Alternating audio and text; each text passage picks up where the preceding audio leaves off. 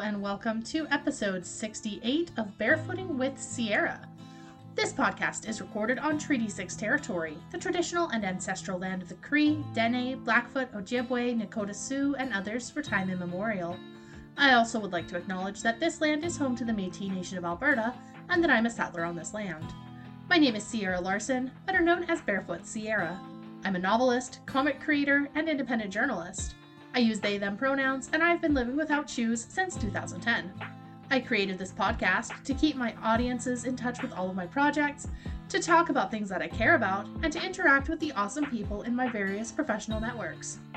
I break this podcast up into 4 parts: novels, comics, journalism, and barefooting, each representing a different aspect of my creative professional life. And in each episode, I also interview a creative entrepreneur about their professional life. In this episode, I interviewed Chancellor Jackson, author of 14 Days in Beijing. Let's get started. First up, novels. I'm super excited to announce that my short story, Murder on the River Valley, has launched with the app Story City. It's meant to be played in the streets of a city, with each chapter only opening if you're standing in the right location in that city. We're launching the story initially in Edmonton, but I'm happy to place it in any city where people are excited to play it. Just send me a message or email with your city, and I'll get in touch about where to put it. More info about Murder on the River Valley and the Story City app is in the show notes.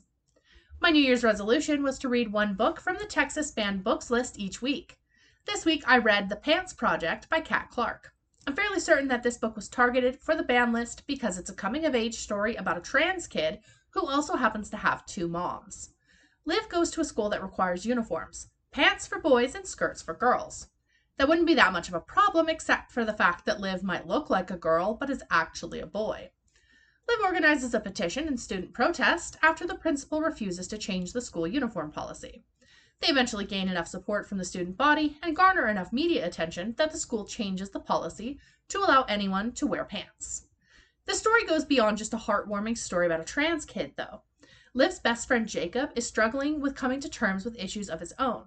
He has a joint hypermobility condition, which is never specifically named as Ehlers-Danlos syndrome, but is accurately described as such. He doesn't want to use his mobility aids or sit out of activities while dealing with joint pain because he's worried about how other kids will react. And then there's the Mean Girls, which every school has. This book is incredibly well written, and I highly recommend checking it out. The Pants Project definitely belongs in school libraries for the lessons it can teach kids in how to deal with bullies, how to stay true to yourself, and how to stay close to your family when dealing with outside stresses. Now for my interview with Chancellor Jackson, author of 14 Days in Beijing. Hi, Chancellor. Thanks so much for joining me on the show. If you could tell us a little about yourself, where you're from, and what prompted you to write your book.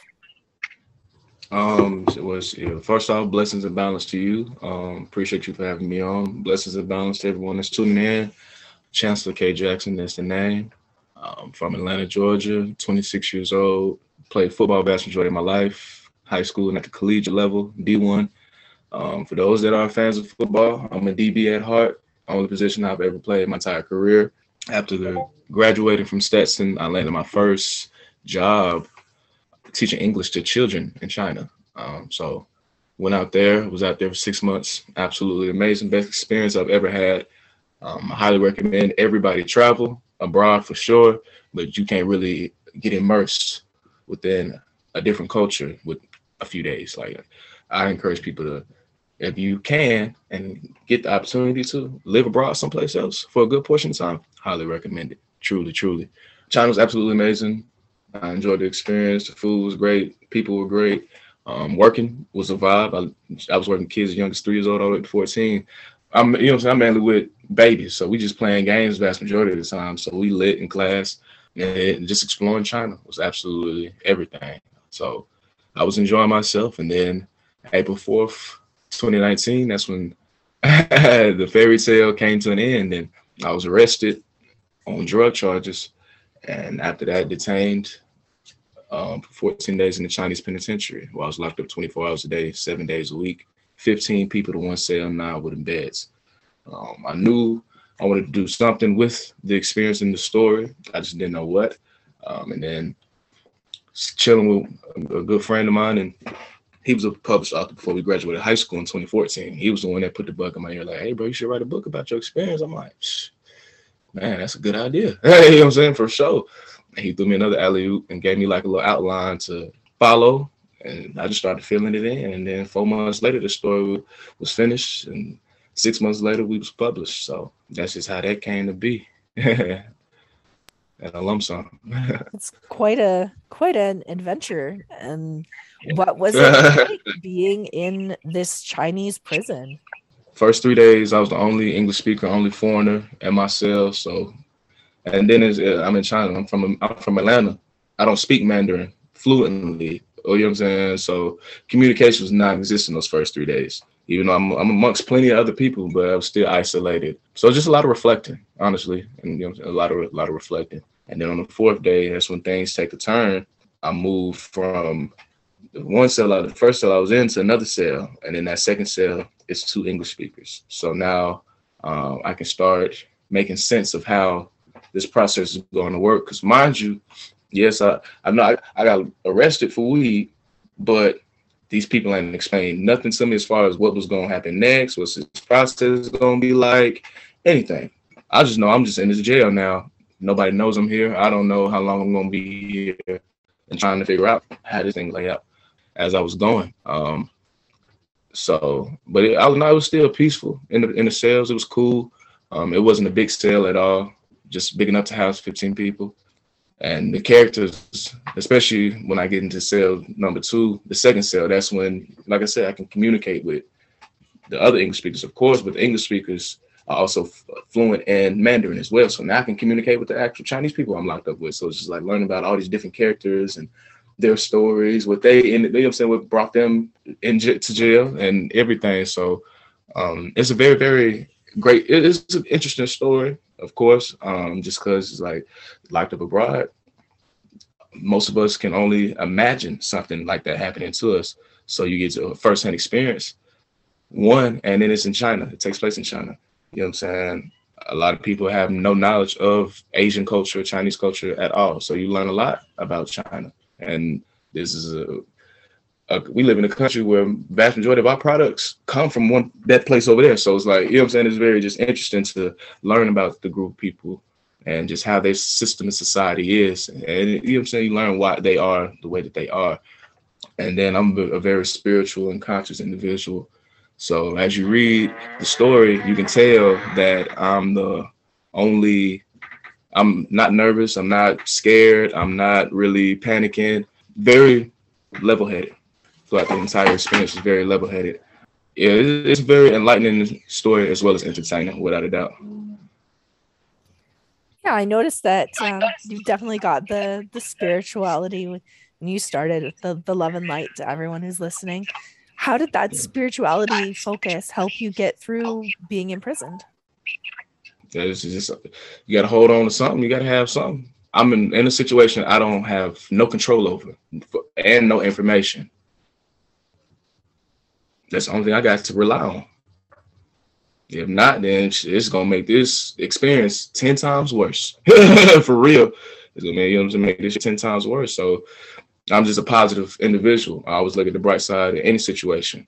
It's just me naturally. You know what I'm saying? So it definitely helped, you know what I'm saying, the experience for sure. Because I'm just here to tell y'all I did 14 days. So as you read the book, you have no clue. Every day you're just waking up, hoping you hear some type of information and you go to bed disappointed. I can only imagine. That's just quite an experience. What are some tenets of your spirituality? Like, I would love to hear more about that. I'm Native American, so I'm very in tune with my ancestry, and I pray to them and pay homage to them. So the morning of April 4th, the day I got arrested, I prayed. You know what I'm saying? I do it. It's a Thursday, so every Thursday I cook a meal for my ancestors. I lay the food out on my altar for them. You know what I'm saying? And pray to them, pay homage and respect. So I did that morning. So when everything, literally 2-3 hours after that, that's when everything popped off. You know what I'm saying? I blitzed at my apartment. They just showed up unexpectedly. You know what I'm saying? Drug test me on the spot. Now it's all, you know what I'm saying? It was all chaotic. And as soon as I'm handcuffs in the van, I'm just like, I know I'm gonna be good. I know I'm gonna be good. Like, I just pray to the ancestors this morning. I don't know what's gonna happen, how this thing gonna play out, but when it's all said and done, I'm gonna be straight, and it's gonna be a great story to tell once I'm out of this predicament. So it sounds like you're very, very in tune with your heritage. Yeah. A lot of Indigenous Americans are not, which is unfortunate. But you've got the blessing of being in tune with your culture and your heritage. A lot of people just don't know themselves. You know what I'm saying?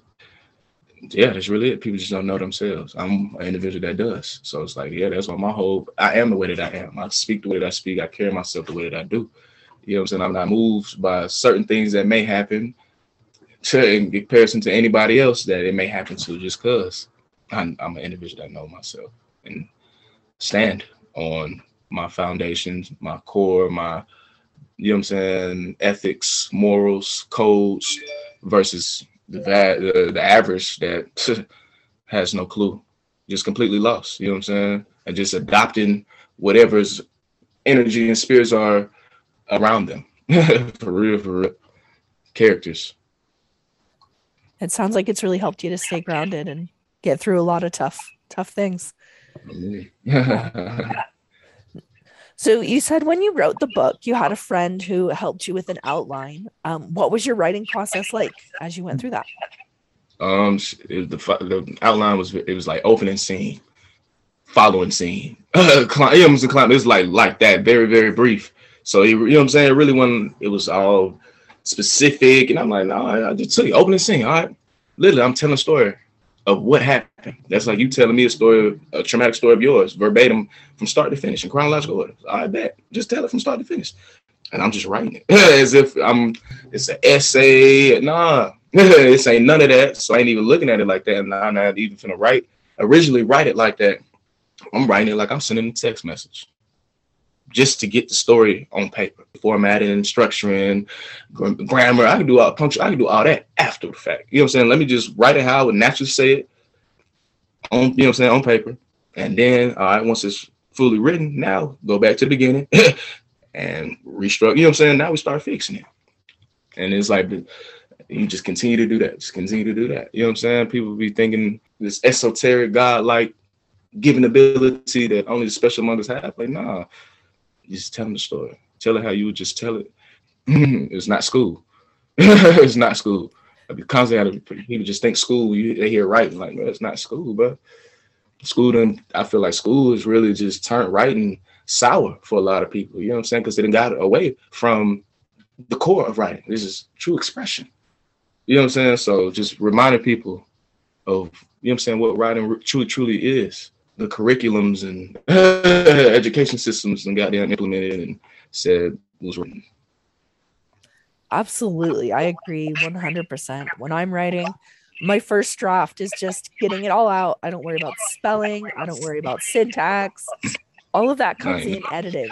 You go back after it's all down and you're like, okay, this section needs work. This section, I don't know, like, was I high when I wrote this? What's going on here? But yeah, it's not like school. I actually hated writing in school. I would almost go into like a dissociative trance and forget what I was writing as soon as I was done with essays. People would be like, oh, what'd you write yours about? Like, I don't remember. I blocked it out. I hated writing in school so much. And now I write, but yeah, I just hated writing in school because it's like you're forced to write about a certain topic that you don't care about, you have no connection to.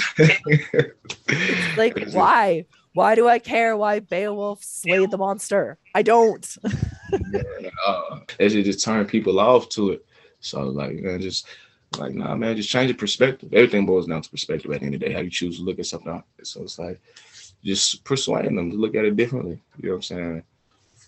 And now you're just, okay, I'm just writing. It's therapeutic. This writing is, you know what I'm saying? I can release a lot just through this one form of communication. Most importantly, teaching people a form of communication, because that's something that a lot of people just lack. You know what I'm saying? So if I can teach you how to express yourself and your emotions, your frustrations, especially kids, through a constructive way versus you just acting out, fighting, or doing drugs, whatever you choose, you know what I'm saying? Here go another platform that you can use to release whatever it is that you need to release. You know what I'm saying? And then most importantly, now you can take this and make a dollar off of it. Definitely an important skill. Yeah. How do you spread that enlightenment? How do you kind of ingrain that into the young children? I'm partnered with a nonprofit, and we work with at-risk teens. We use 14 days in Beijing as part of the lessons, because like, okay, here y'all teenagers and that ran in with the law, or either with drugs or doing something hot. So, hey, let's read about my story. I got locked up in China, something that I've been locked up before, something that y'all can relate to. You know what I'm saying? I got locked up for weed on top of that, something that y'all can relate to as well. Hey, you know what I'm saying? But let's look at the differences between how my situation played out and how I went about handling it versus you and your situation.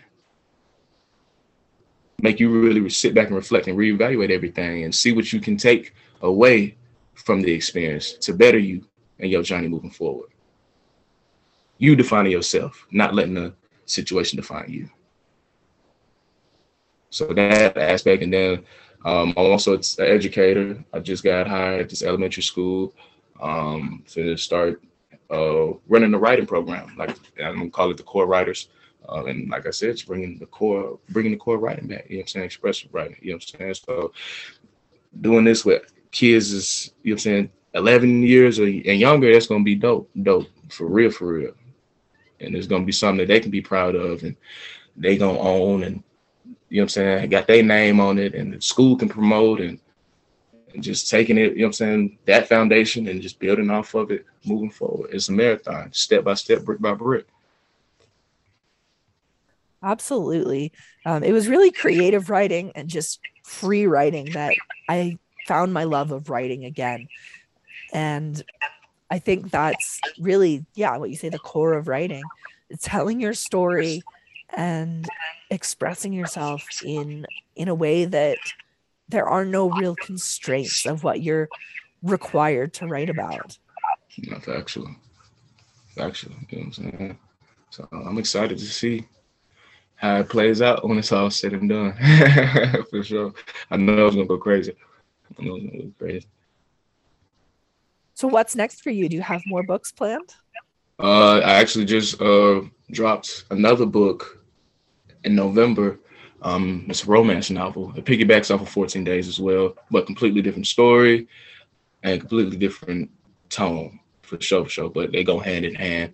And I got another book 2 to that romance. It's gonna be a series for sure. So book 3 is gonna be part 2 of, you know what I'm saying, the romance story. But that's when it's gonna bring 14. You know what I'm saying? It's gonna tie 14 Days into it, especially in that book 2. So that, and then of course publishing the book through the school for the kids. That's another one. I'm working with another, and now I'm writing books and showing people how easy it is, you know what I'm saying, how simple this is.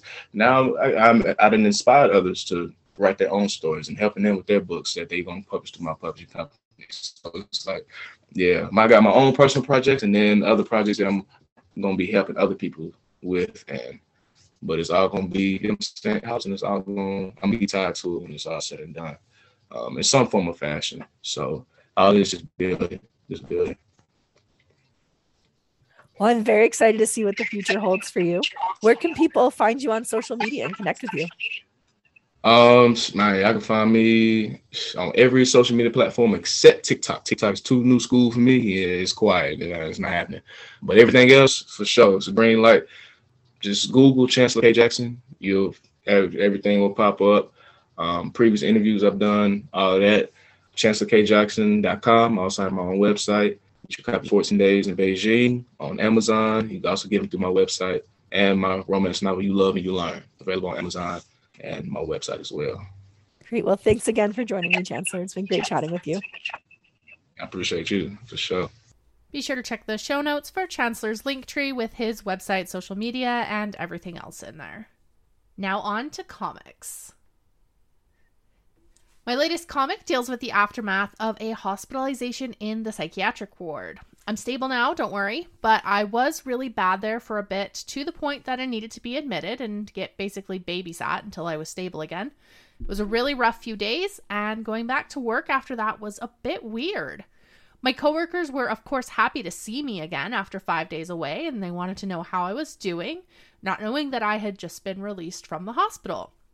Only HR and my immediate manager knew that I had been in the hospital, and even then I didn't give them details, mostly because it's none of their freaking business. Anyways, my most recent comic is about going back to work after all of that and trying to interact with mentally stable people while still in a somewhat frazzled state. You can see my comics on my comics Instagram at World of Possums or on my comics Facebook page, Possum Pete Comics. In comics news, from The Hollywood Reporter, Matt Kindt writing, drawing Spy Superb for Dark Horse. Matt Kindt, who with 2 titles announced for Netflix adaptation earlier in August, is Hollywood's comic auteur du jour, is launching a new series, a spy thriller titled Spy Superb. Kindt, a cartoonist who writes and sometimes draws his work, is reteaming with Dark Horse Comics, the publishing home of his hit Mind Management, for what is intended to be a miniseries featuring 3 overstuffed volumes. Kindt's wife and sometimes collaborator, colorist Charlene Kindt, will be painting the book, which comes from Kindt's recently launched boutique imprint Flux House, which aims to put out the cartoonist crime, science fiction, and horror stories. World War II veteran Richard Scott may have passed away, but his story is living on in the form of a comic made by Maggie Colangelo, a double major in arts and environmental science at Virginia Commonwealth University. Colangelo heard about Scott's time as a tail gunner, which began with his first mission on May 23, 1944, and ended in his plane being shot down over Italy on May 25, 1944. Scott slid onto the plane's tail as it was going down and hesitated, having never used a parachute before, but with the ground getting closer and closer, he managed to muster the courage to pull the ripcord. He broke his back on landing and was immediately captured by the Germans and sent to a prison camp. Colangelo specializes in digital comics meant to educate the reader in a humorous and interesting way.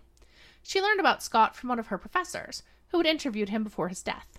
I've included a link to Colangelo's website in the show notes where you can find her work. Alright, next up is journalism. I'm still slowly working on my true crime books. I'm no longer worried about breaking a story because both books that I've been working on, the Ezekiel Steffen case and the Chad Daybell Lori Vallow case, are high-profile enough cases that whenever I get the books out, people will likely still be interested in finding out more about them. I'm more interested in exploring every possible angle and being as accurate in reporting the facts as possible. In current events, from the Baltimore Sun, Smith Island weathered a tornado. Now a 7-person panel must decide how to distribute $116,000 in relief. Experts say the best thing people can do after a natural disaster is to donate money that will be distributed by a responsible local nonprofit. Hours after a tornado spun through tiny Smith Island on August 4th, hitting 17 buildings and severely damaging 3, that's exactly what began to happen.